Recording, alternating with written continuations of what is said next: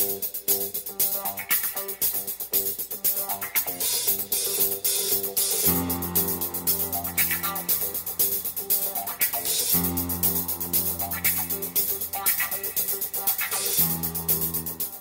everyone, I'm Gary Null. I'd like to welcome you once again to the Progressive Commentary Hour. Our theme today, finally, the truth about the COVID vaccines has been made public. You're going to see something remarkable. For the first time in 4 years, Congress in the House has allowed a hearing, an official hearing, to examine what do we know now about the vaccines from some of the leading medical doctors, scientists in the world. Two are cardiologists, board certified, and one of those also has a PhD in cardiology. The other is one of America's leading pathologists.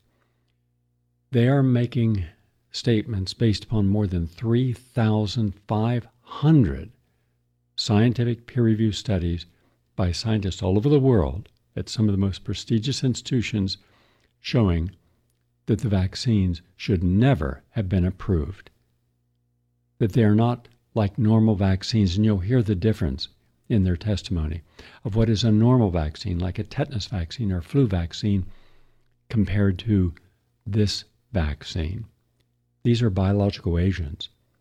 We've never implanted biological agents into a person's body where the body then produces a toxin. This is not how normal vaccine works. And then they don't know when will it stop producing the spike protein. And it's dangerous. And they're talking about all the myocarditis, endocarditis, Guillain-Barré syndrome, stroke, heart attack. And as you'll hear one of them, Dr. McCullough, say that they found a blood clot. Now, normally a blood clot, for most blood clots, they're like a little bit of jelly when you rub them between your thumb and forefinger. He says that's not what we're finding. For the first time in medical history, we're finding one, and he just talked about one that day or the day before in a patient's leg that was 2 feet long. Of course, that's going to block up that whole vein or artery and can lead to a stroke or heart attack. And the numbers of people being adversely affected are staggering when you consider that 5 billion people received the vaccines. And some people have received up to 10 vaccines of COVID. They keep getting booster after booster because they keep being promoted, scared to death. You must get it. And children in particular, where they have no risk whatsoever. So 3 of the orthodox's superstars. One, Dr. McCullough, has lectured in every medical school in America. He is the most cited cardiologist in world history about the heart and the kidneys. He's published over 700 peer-reviewed journal papers, and he is as pro-vaccine, pro-orthodox as you get. And yet, he has been attacked. All of these have been attacked because they suggested help the person early who has symptoms of COVID, yet we were told not to.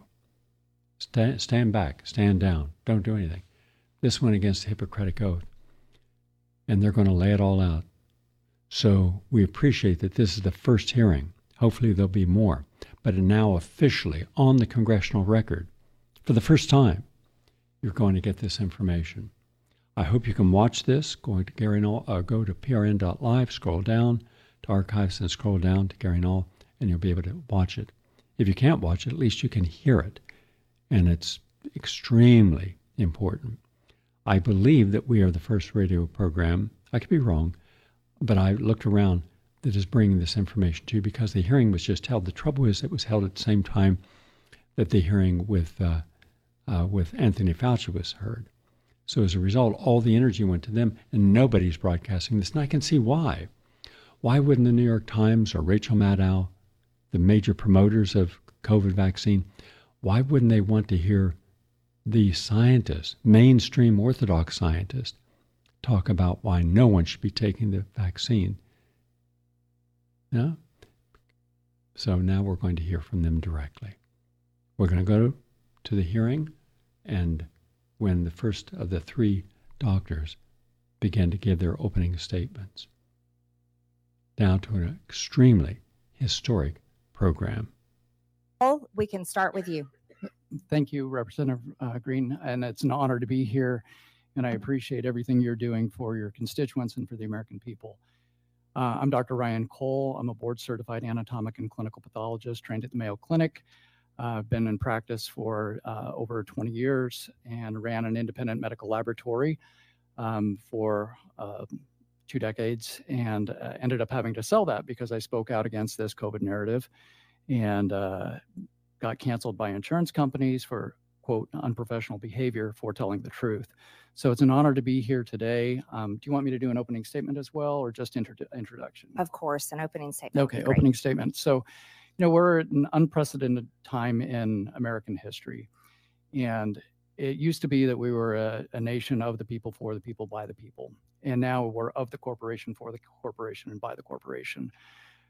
Countless Americans have been harmed because people have believed biased media. People have believed corrupt pharmaceutical narratives. Countless people in this nation are hurting and being ignored.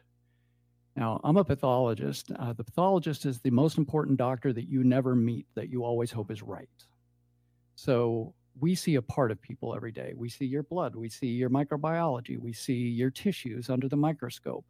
And the cells don't lie. And what we've found in this unfortunate 4 years is we've been ignored.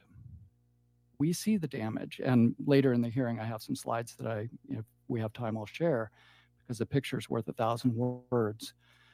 But we see what's happening to the people. And I'm tired of the American people being gaslit and being told, well, it's anything and everything, but it's not the, quote, vaccine.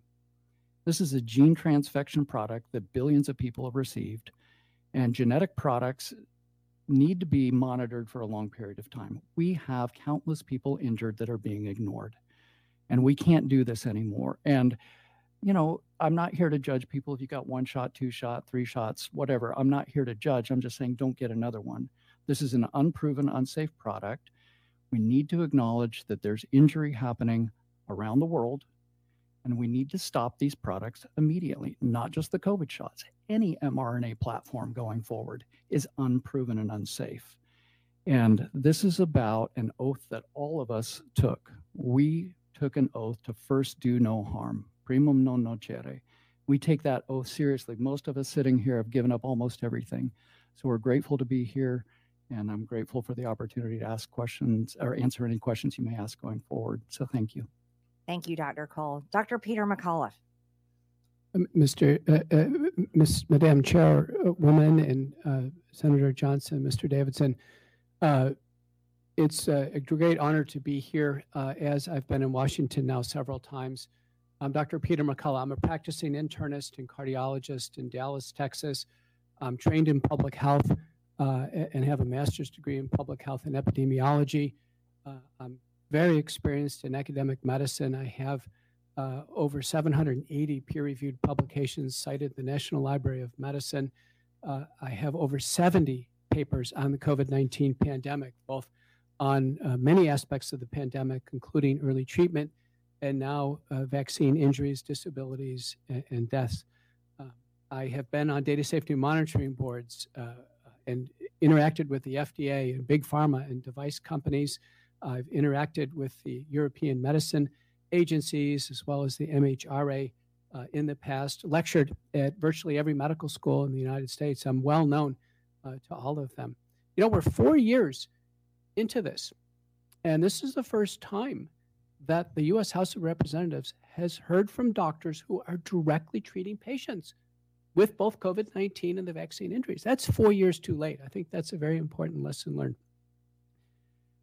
I never supported these vaccines. I never told a single patient that it was safe to take a vaccine. I didn't take a COVID-19 vaccine myself because it wasn't safe. And I published an op-ed in The Hill in August of 2020, before they came out. The title of that op-ed is The Great Gamble of the COVID-19 Vaccine Pandemic. The reason why it was a gamble is because the vaccines, and of Americans who took the vaccine, is roughly 75% of Americans took at least 1 shot, according to the COVID states program. Of those, 94% took a messenger RNA vaccines. So we can restrict our comments to messenger RNA vaccines provided by Pfizer and Moderna. These vaccines are a brand new technology that installs the genetic code for the lethal part of the virus, which is the spike protein, the spine on the surface of the virus. This was an extraordinary gamble because there was no knowledge of what was going to turn this off. Once the genetic code gets in the body, there was no knowledge of, does the body get rid of the genetic code? What shuts it off? Will some people produce too much genetic code and have it keep moving from cell to cell and too much spike protein? It was known then that the spike protein was lethal. And to give a genetic code for a potentially lethal protein that was devised in a Chinese biosecurity lab to Americans was the most dangerous proposition our government agencies could have ever put forward to our country. And what we've learned on this is extraordinary. Castriuta and colleagues has published the messenger RNA is physically circulating in the blood for at least 28 days. That's as long as they've looked. Crossan and colleagues from Harvard has shown the messenger RNA is stuck in the human heart 30 days after the vaccine when people die. And there's inflammation around it, presumably due to the spike protein. Rolkin and colleagues from Stanford have shown the messenger RNA is stuck in human lymph nodes for at least 2 months. And that's as long as they've looked. Now, the spike protein, which is produced by the messenger RNA, is widely circulatory in blood and shown by Harvard, by Ogata and colleagues, Swank, and recently Brogna in Germany. Now, Brogna in Germany looked 6 months afterwards, and at least half the people who took the shots had vaccine spike protein circulating in their bloodstream. That's as long as they've looked. And they can identify it because Pfizer and Moderna have an amino acid signature on their spike protein to let us identify. We know that it's Pfizer and Moderna. It doesn't come from the natural virus. It's coming from the vaccine. That's proven. The spike protein now, in 3,400 peer-reviewed papers and growing, is proven to cause heart damage and myocarditis. Our regulatory agencies agree. Every regulatory agency in the world agrees. There's actually guidelines now in the UK and Australia about how to diagnose and manage vaccine myocarditis. That's how common this is. It accelerates atherosclerotic cardiovascular disease, causes tremendous swings in blood pressure and heart rate called posterior orthostatic tachycardia syndrome or POTS, causes neurologic injury, stroke, both ischemic and hemorrhagic, paralyzing syndromes, including Guillain-Barré syndrome, small fiber neuropathy, ear ringing. It causes blood clots. The spike protein is physically found in blood clots. The largest blood clots that we've ever seen in clinical medicine, typically a blood clot that someone would get after a hip surgery or on an airplane would be a centimeter or so. It's common in my practice. Yesterday, I saw patients with 15, 17, 2 feet blood clots in their legs after the vaccine. We see blood clots both on the arterial side and on the venous side. This is distinctly unusual. The body is set up after the vaccine to form blood clots. And this is particularly harmful in people with a predilection to blood clots or other provocateurs, hip surgery, smoking, supplemental estrogens, prolonged immobility, etc. The fourth major category where the vaccines clearly cause injury and damage is autoimmunity. The human body recognizes the spike protein as non-human. And so the body attacks its own cells in an attempt to try to fight this. And because of this, the body then expresses markers of autoimmunity that now I routinely test in my practice. The antinuclear antibody, the ANA test, which is a test we do for systemic lupus, the anti-citrulated peptide test for rheumatoid arthritis, and then the ANCA test, the anti-neutrophil cytoplasmic antibody test. These are now all proven in the peer-reviewed literature. These blood tests turn positive in response to the vaccine, and people develop a variety of autoimmune syndromes. This is what we're seeing clinically. So my observations are based in terms of what I'm seeing clinically, what I'm reading in the peer-reviewed literature. And in the peer-reviewed literature, large numbers of cases are being reported. I want to cite one paper from the peer-reviewed literature, Lane and colleagues, that's assembled now a series of 18,204 patients with myopericarditis. 18,000. Now, I can tell you, my whole career, I saw 2 cases before COVID-19 Now I am seeing myocarditis on a daily basis. The number of myocarditis cases in the United States before the pandemic was roughly 200 to 400 cases in the whole country per year. Now we're seeing this in the thousands, and these are limited sets. Now, of those 18,204 spontaneously reported cases, the death rate in these patients is 0.22. So fortunately, a majority of people survive, but sadly, some die. In the published papers of people describing the cases, the death rate has ranged from 0.41 for myopericarditis to 45.9%. 45.9%. Holscher and colleagues, of which I am a senior author on this paper, is now has a paper in the preprint server. Now it's been fully accepted to the European Society of Cardiology journal, has proven that myocarditis is fatal when autopsies are confirmed. When the doctors suspect myocarditis, there's a 100% rate of confirmation that it's fatal myocarditis. When there's general death that's occurred in a vaccinated patient, our data suggest that it's roughly 74%. If an autopsy would be done, it would be confirmed that the vaccine was the cause of death. Today, a Rasmussen poll is out, and the Rasmussen poll has shown that 53% of Americans think the COVID-19 vaccines are causing serious injuries leading to large numbers of, quote, unexplained deaths. So the word is out. I've made the call on the floor of the with Senator Johnson and a panel in the U.S. Senate, multiple state senates, the European Parliament. I'm making the call today. The COVID-19 vaccines should be removed from the market. They're not safe for human use. Those are my comments. Thank you. Thank you, Dr. McCullough. Thank you very much. Dr. Milhoan. Yes, thank you very much. What an honor it is to be here. My name is Kirk Milhoan. I am board certified in pediatrics and pediatric cardiology.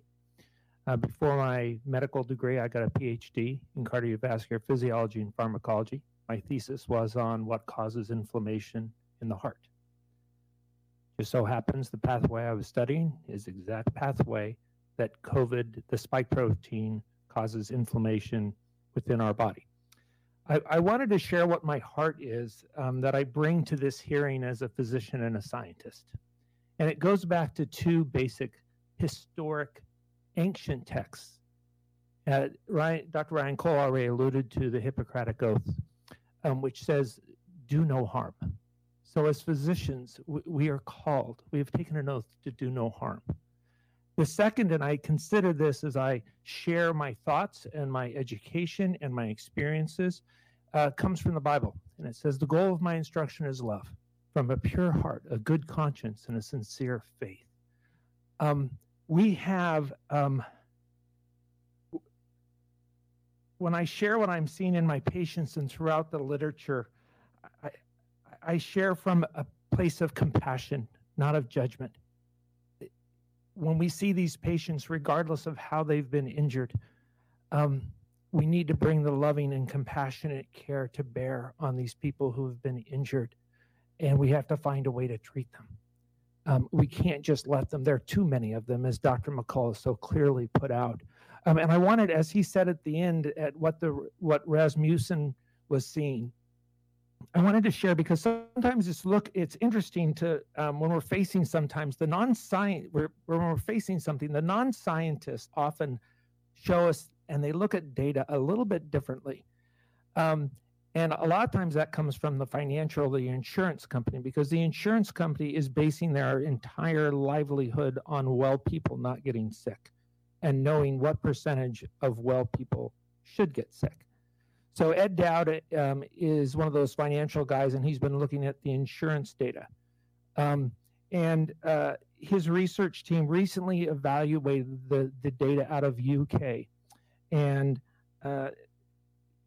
it was from the United Kingdom Death and Disability Trends for Cardiovascular Diseases in 15 to 44-year-olds. What's important about that statement is you shouldn't have cardiovascular disease in 15 to 44-year-olds. So if this is now a spike, this is something we really have to look at. So they found very concerning data, and I quote, "We show a large increase in the morbidity and mortality due to disease of the cardiovascular system from 2021. The increase in disability claims is consistent with the increase in excess deaths, and both are highly significant. The data show a 13% increase in excess cardiovascular death in 2020, then a 30% increase in 2021, and a 44% increase in 2022. Something significantly has increased excess cardiovascular deaths in 2021, and it continues.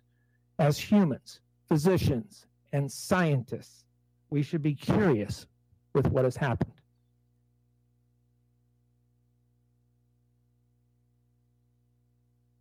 There's really only one major thing that happened in 2021, and that was the rollout of this untested vaccine. So as we go forward, I'll be happy to answer questions and go into deeper explanations of and try to bring truth and transparency and honesty to this discussion. But thank you for making this happen. Thank you. Powerful opening testimonies. Thank you each.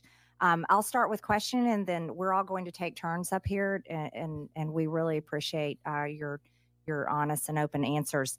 I'd like to start out. One of the things that's talked about is vaccine hesitancy. So I just want to ask you guys in the beginning, what is the difference? Dr. McCullough, I'll start with you. What is the difference between the old vaccines we've grown up with that we know and trust versus the mRNA vaccine that's now the COVID vaccine, but could be made into more vaccines?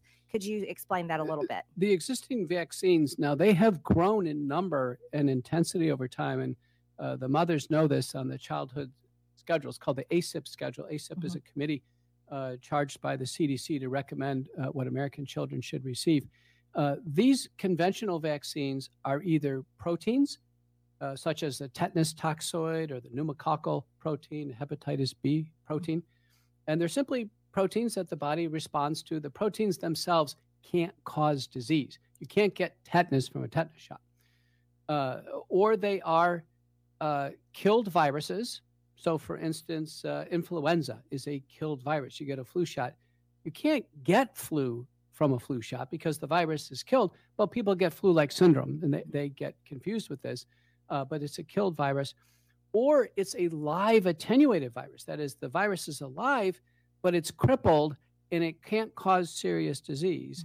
And an example there would be the shingles vaccine or the chickenpox vaccine.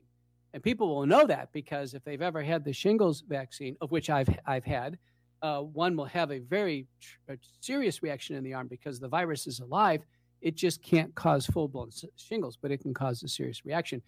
All of these conventional vaccines limit the degree of which the vaccine itself can directly cause disease. Now, there are vaccine reactions, and there can be serious immune reactions to vaccines that are recognized. And they're so serious that in 1986, under the Reagan administration,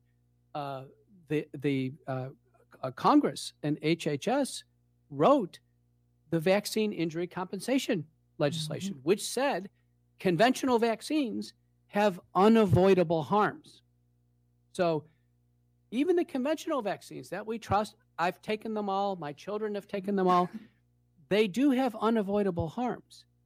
And what's grown out of this is people have felt that if something has a harm, there must be freedom of choice on all forms of vaccines at every level. So no vaccine should be mandated, in my view, at any level. None of them are sufficiently compelling. None of them completely prevent the disease. The conventional vaccines actually have little data to support they block transmission. Our CDC on the website says the polio vaccine doesn't stop transmission. They said right on their website. So we don't have all the major outbreaks of pertussis and diphtheria. They all occur, mumps. They all occur when people are vaccinated. So these vaccines are not perfect, but they do provide a basis of which we try to ensure some health of our pediatric population. Messenger RNA is drastically different. Messenger RNA is the genetic code for part of a virus.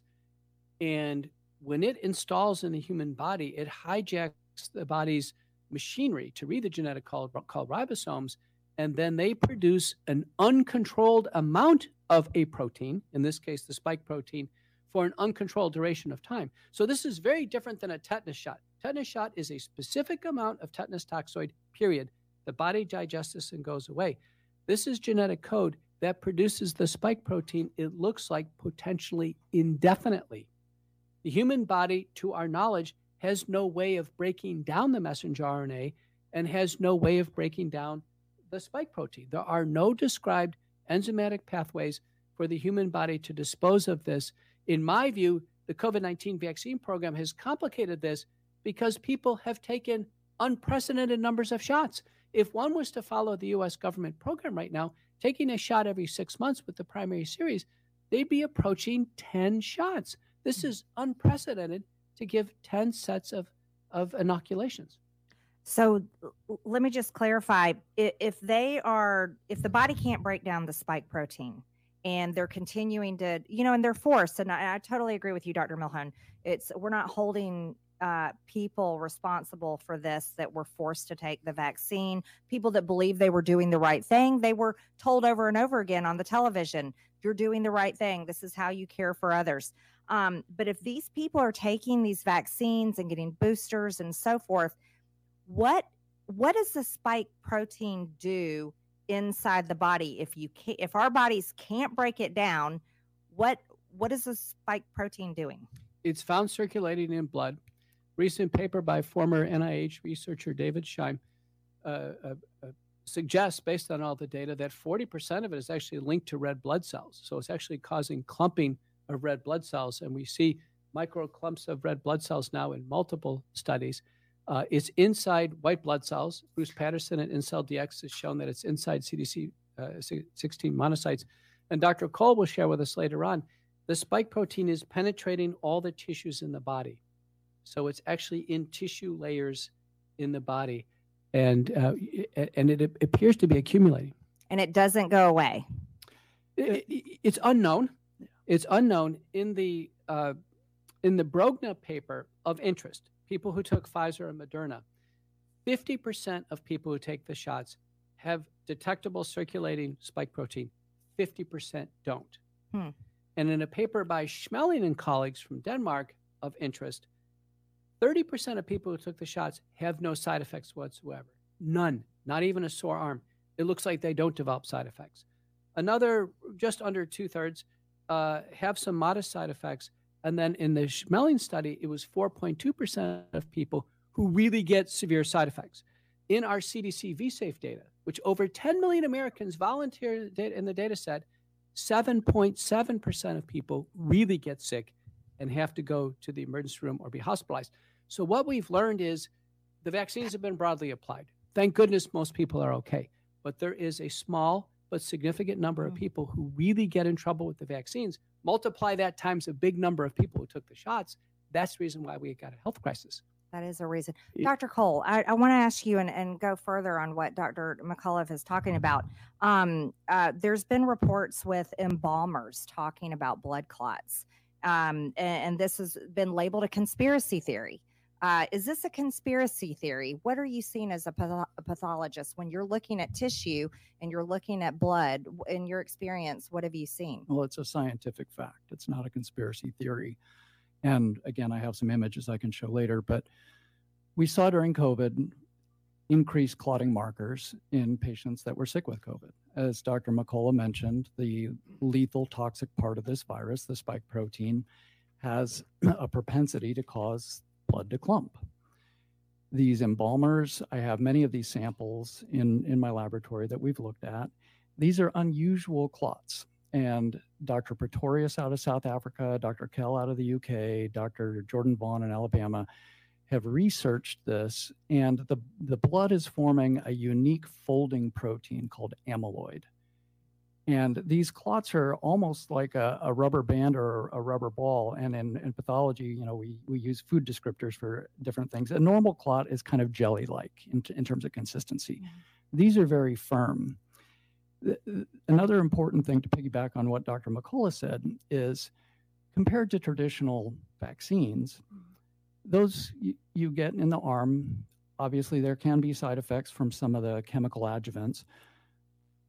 These shots, the gene is wrapped in a little fat bubble, a lipid nanoparticle.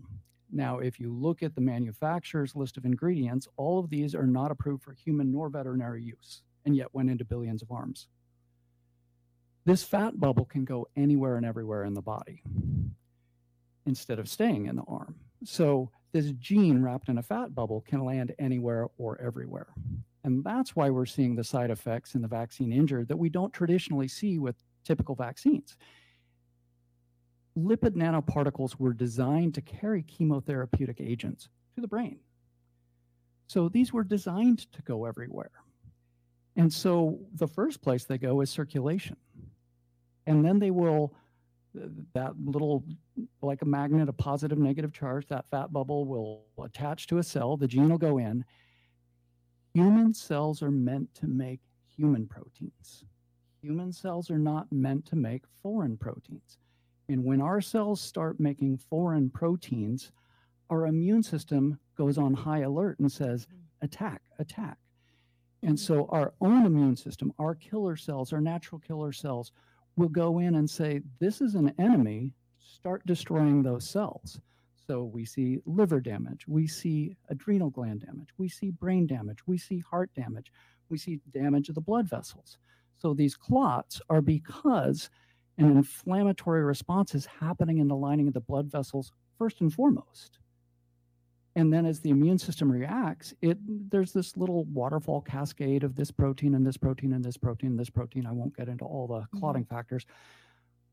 But because of this response, these clots form. And as Dr. McCullough mentioned, clinically, he's seeing in patients clots that we have not seen historically.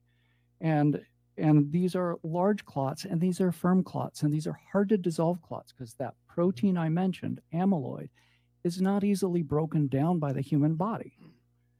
And there was a study that came out just last week or so showing in some vaccine injured patients that there's amyloid even depositing in the muscles. And that's because the muscle fibers are breaking down. So these patients with chronic fatigue, it's like the perfect poison protein, the spike protein. Does it cause clotting? Yes. Does it cause neurologic harm? Absolutely. An Italian study showed, 19,000 patient study showed that 30%, almost a third, had neurologic harms, whether it was ringing in the ears, whether it was burning, whether it was whatnot. 1/3. So as much as we hear about the blood harms, the clotting harms, the heart harms, neurologic harms are way up there. And the autoimmune harms too. And that's because we shouldn't, and this is why I'm against this whole technology platform.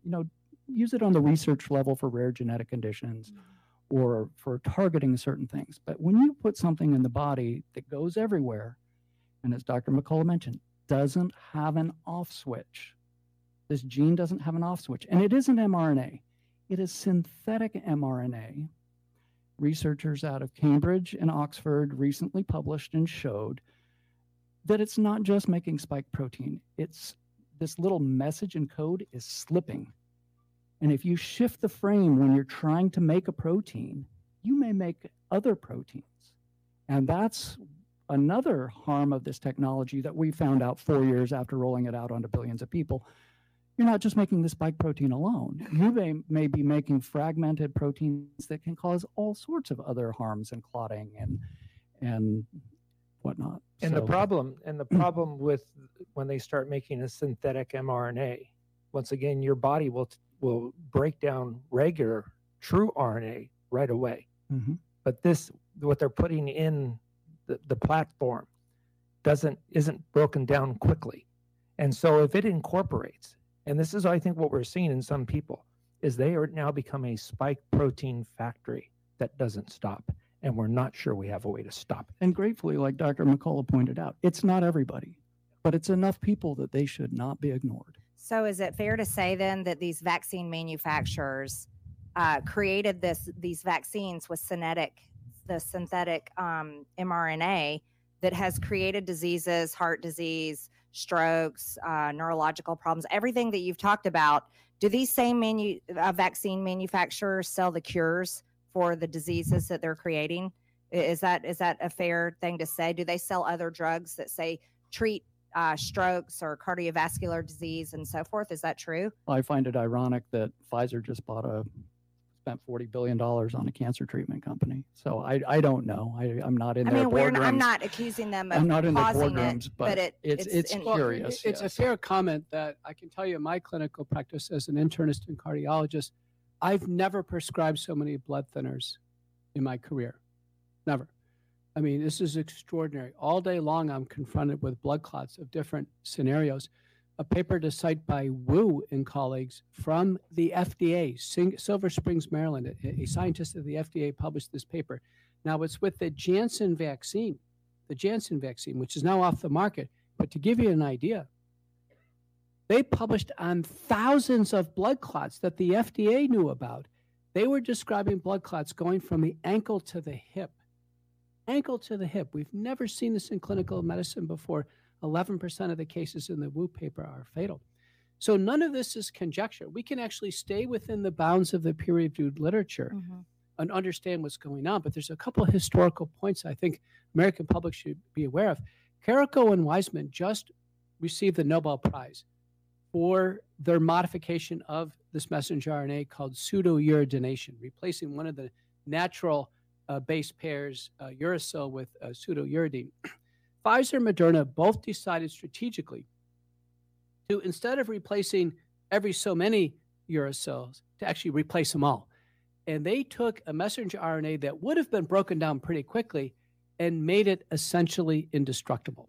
And so that's what creates the messenger RNA is read by a ribosome, passed to another one, passed from cell to cell. And again, the disturbing thing is the companies have not told us, when does this ever get out of the body? In order for a drug to be approved, it has to go through standard what's called pharmacokinetic and pharmacodynamic testing. All of this was skipped. They never told us, when does the body get rid of this? When does the spike protein shut off? It's a genetic code. Now, the FDA, prior to the pandemic, has rules on genetic therapies. The window of safety concern on a genetic therapy is 5 years.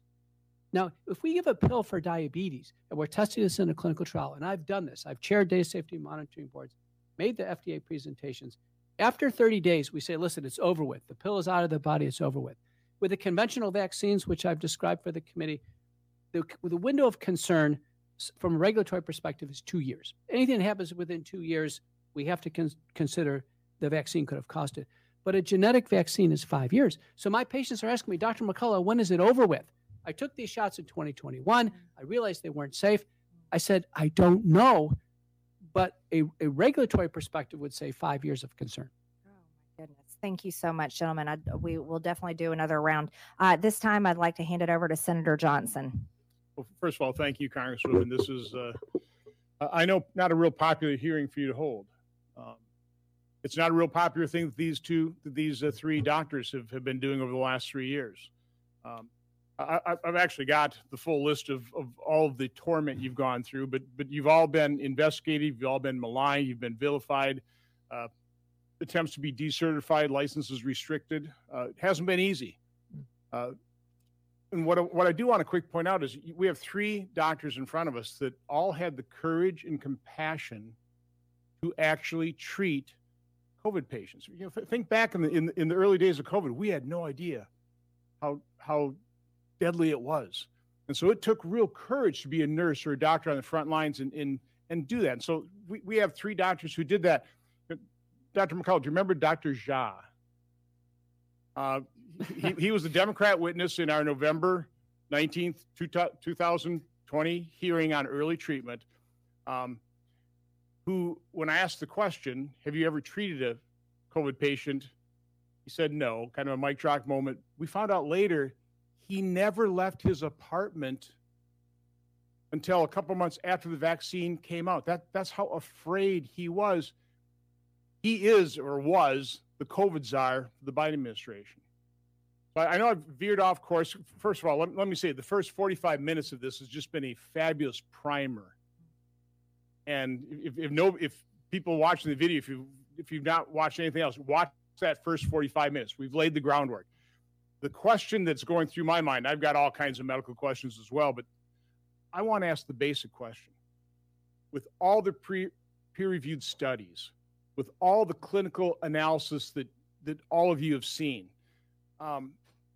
it's obvious to you. It's been obvious to me for years. You know, there's a reason. By the way, let's quick put up this chart, if we could. You have it in front of it. This is a chart that I first started developing in June of 2021. I was already watching the VAERS as of March and April. Okay, I remember April when there are a couple thousand deaths showing on the VAERS system. I had Francis Collins in front of me. I said, you know, what, you know, are you looking at this? He admitted the 6 deaths from the Johnson & Johnson, but he said very callously, well, Senator, people die, when he was asking about the other thousands. By the way, back then it was 46% of those deaths were occurring on days 0, 1, or 2. So I've just put this chart together because, you know, obviously our hearings were about early treatment and how supposedly dangerous hydroxychloroquine was, or ivermectin, a horse medicine, right? I put this as a comparison, and you can see the difference. These, by the way, the top lines here are the FAERS, the FDA Adverse Event Reporting System. It just shows total deaths reported over 27 years for ivermectin, 37 years for hydroxychloroquine, flu vaccines, dexamethasone, Tylenol. You see that the average deaths per year. Again, everything could potentially be dangerous, but you compare that to the COVID vaccine off of VAERS, we're up to almost 37,000 deaths worldwide. 24.4% of those deaths are occurring on days 0, 1, or 2 following vaccination. Again, I'm not a doctor, I'm not a medical researcher, but I know VAERS doesn't prove causation, but man, that's a correlation that you ought to be looking at. Okay? By the way, I also, just because one of the pushbacks on this, where we gave billions of doses. So I finally did the calculation in terms of deaths per million dose. So for the COVID vaccine in the US, the deaths per million doses for COVID vaccine is 25.1. On average, it's hard to get this for flu, so we assume 70% of a flu vaccine administered was actually injected. The deaths per million dose for the flu vaccine, assuming 70% are injected, is 0.46. 0.46 versus 21, that's a 55-fold higher death per million rate for the COVID vaccine.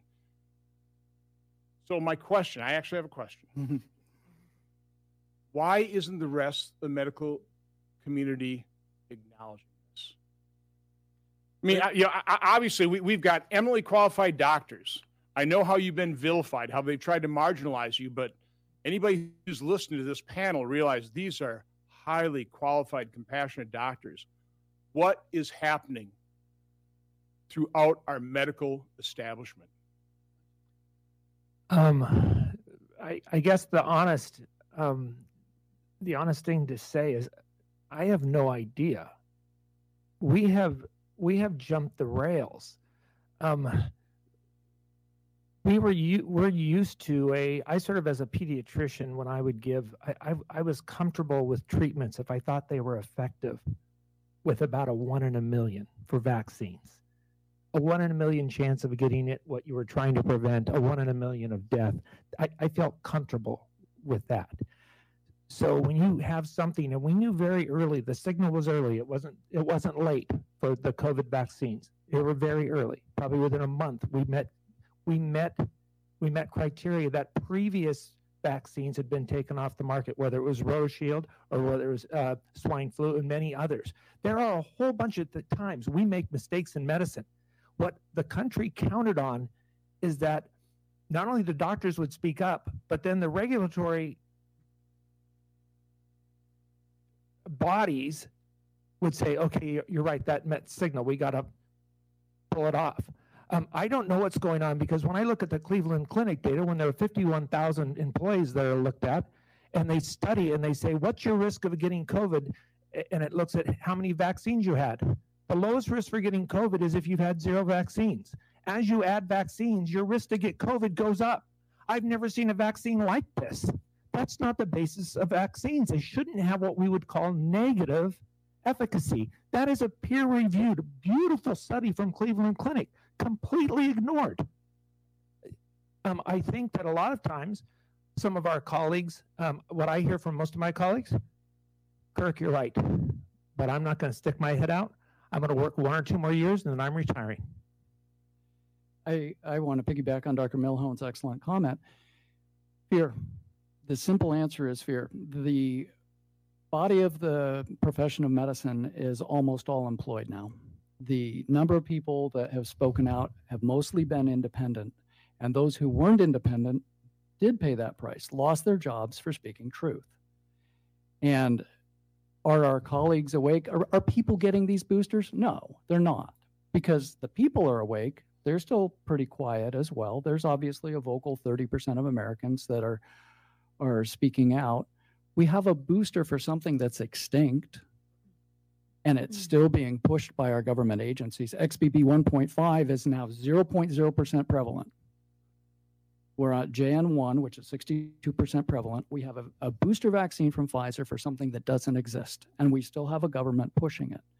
But we have physicians and we have healthcare systems that are dependent on the government teat, and they're nursing that teat for every dollar they get. And anybody that speaks against that cash flow gets the hatchet.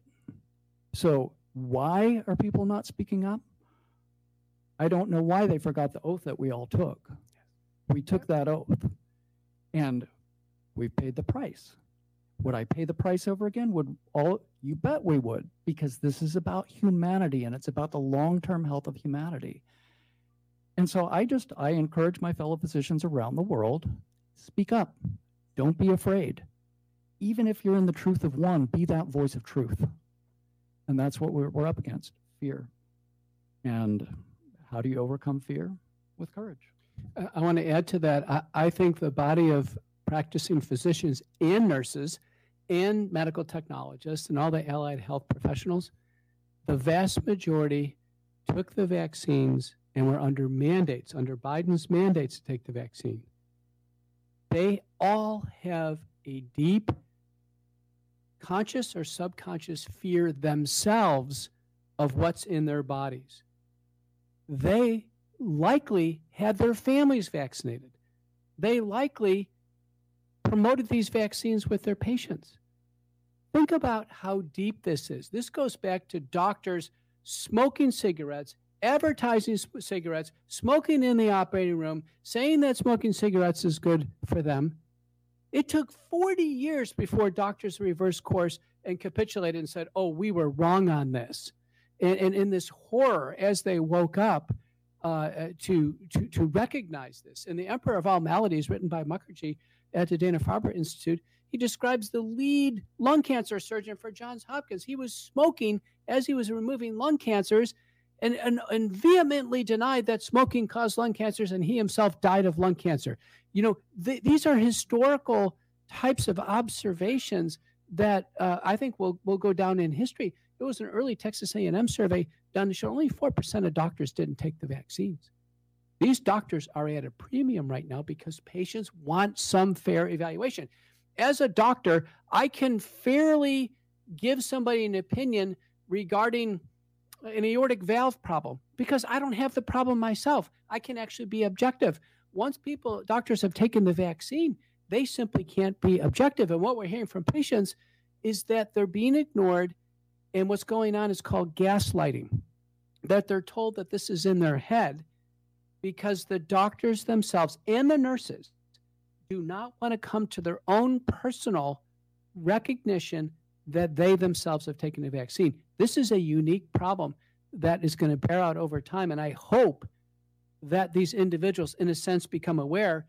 Now, clearly, I have doctor after doctor, nurse after nurse coming to me saying, I've developed myocarditis. I've developed a blood clot. Now I'm regretful.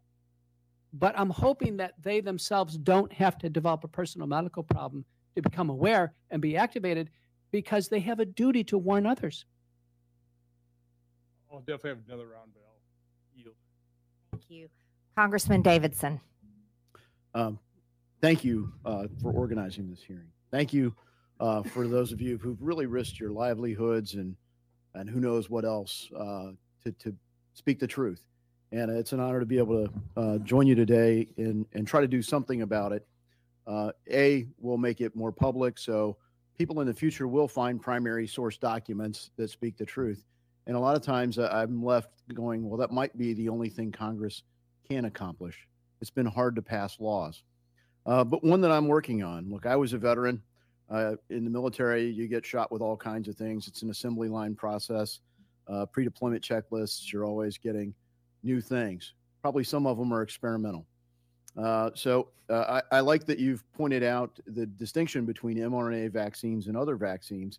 And I think people intentionally blur those lines to try to confuse people on that. And when you think about the military, traditionally, it's a risk assessment. And you're essentially saying, hey, the risk is great enough that, the trade-offs merit whatever course of action you're deciding. So fundamentally, the military is in the risk assessment business. And right away, we knew, and we were briefed from the get-go, that this was a virus, the COVID-19 virus, was something that affected young, fit, healthy people in much less risky ways than people that were older, less healthy, anyone with comorbidities. And the very definition of young, fit, healthy people should be the active duty military force. So nevertheless, the Biden administration mandated that everyone shall take the vaccine. We thinned out our military, critical people that take years and hundreds of thousands of dollars to train. That even if you wanted to find somebody, not everyone can be an Army Ranger, a Navy SEAL, a fighter pilot. And nevertheless, they were expelled. Now the administration is saying, oh, no, come on back, because they've kind of said, wow, we really do have some readiness consequences. But the people are dealing with the health consequences. So I like that all of you have touched on the consequences of myocarditis. Perhaps that's the most well-documented health case. And we've seen that in the active duty force. One of the amendments that we were able to get in the National Defense Authorization Act was a required study to say, what are the incidences of vaccine injury in the active duty force? Now, I'll admit I'm a little concerned that we're going to get an honest set of data because of some of the things that you guys have shared today. And frankly, the way the administration has politicized everything about COVID. But here's one of the things. We exempted the vaccine makers from liability. All right. We didn't exempt people who mandate the vaccine from liability. So in the private sector, I don't know which trial lawyers are working on lawsuits against all the private employers that mandated vaccines of their own will. But in the federal government, the Department of Defense mandated these things. And when you have injured veterans because they were directed to do things, the Veterans Administration provides disability compensation and claims. And so I'm working on legislation that would be presumptive if you are an active duty service member who was, or a service member who was directed to take the vaccine, and within 1 year of taking the vaccine, you developed myocarditis. And then other things that they'll go through the rulemaking process to determine. But specifically myocarditis, because the data has been so well established on it, the cause and effect. And that you would be presumptive, just like we did in the burn pit legislation, for example. So I just wonder if you could talk about, the responsible party there, if the government has mandated that, with the knowledge of the risks and the consequences for the veteran. And then how do we take care of not just myocarditis, but building the data set to show the level of injury to these service members? Thank you, Congressman. As someone who proudly wore the uniform back in the 1980s in the Air Force, and my colleague, Dr. Milhoan, was also former Air Force, so we appreciate the line of questioning because it's near and dear to our hearts, having proudly served this country.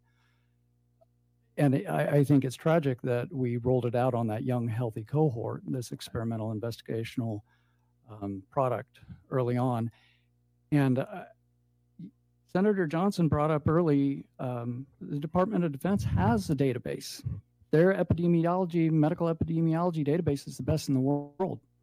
And after the hearing we had December or January, year or so ago, they froze that. We had the data at that point. We know who was being injured, and we saw marked rises in all sorts of conditions. And when he tried to request the information from them, they said, oh, we've got to update our database. And then they basically, a glitch, and erased it.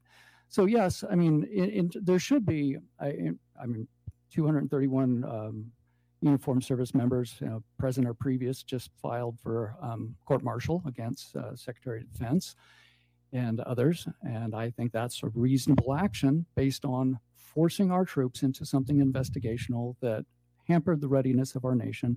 I get calls from military physicians around the country every week reporting to me the clotting they're seeing. Lost another pilot today, got another one sidelined, myocarditis. Another 40-year-old had a heart attack. Another 27-year-old had a heart attack. Another 22-year-old has an 18-inch clot. Mind you, it went on for over 2 hours. You can download the full program and watch all of it. But I'm sure that other journalists will begin to consider writing about this, interviewing them. We will be having all three of these gentlemen on my program in the next couple of weeks. Share this information. Mind you, we don't advertise, we don't promote, we don't have a web person doing social media outreach. It's just word of mouth. So share this program. Have a nice day.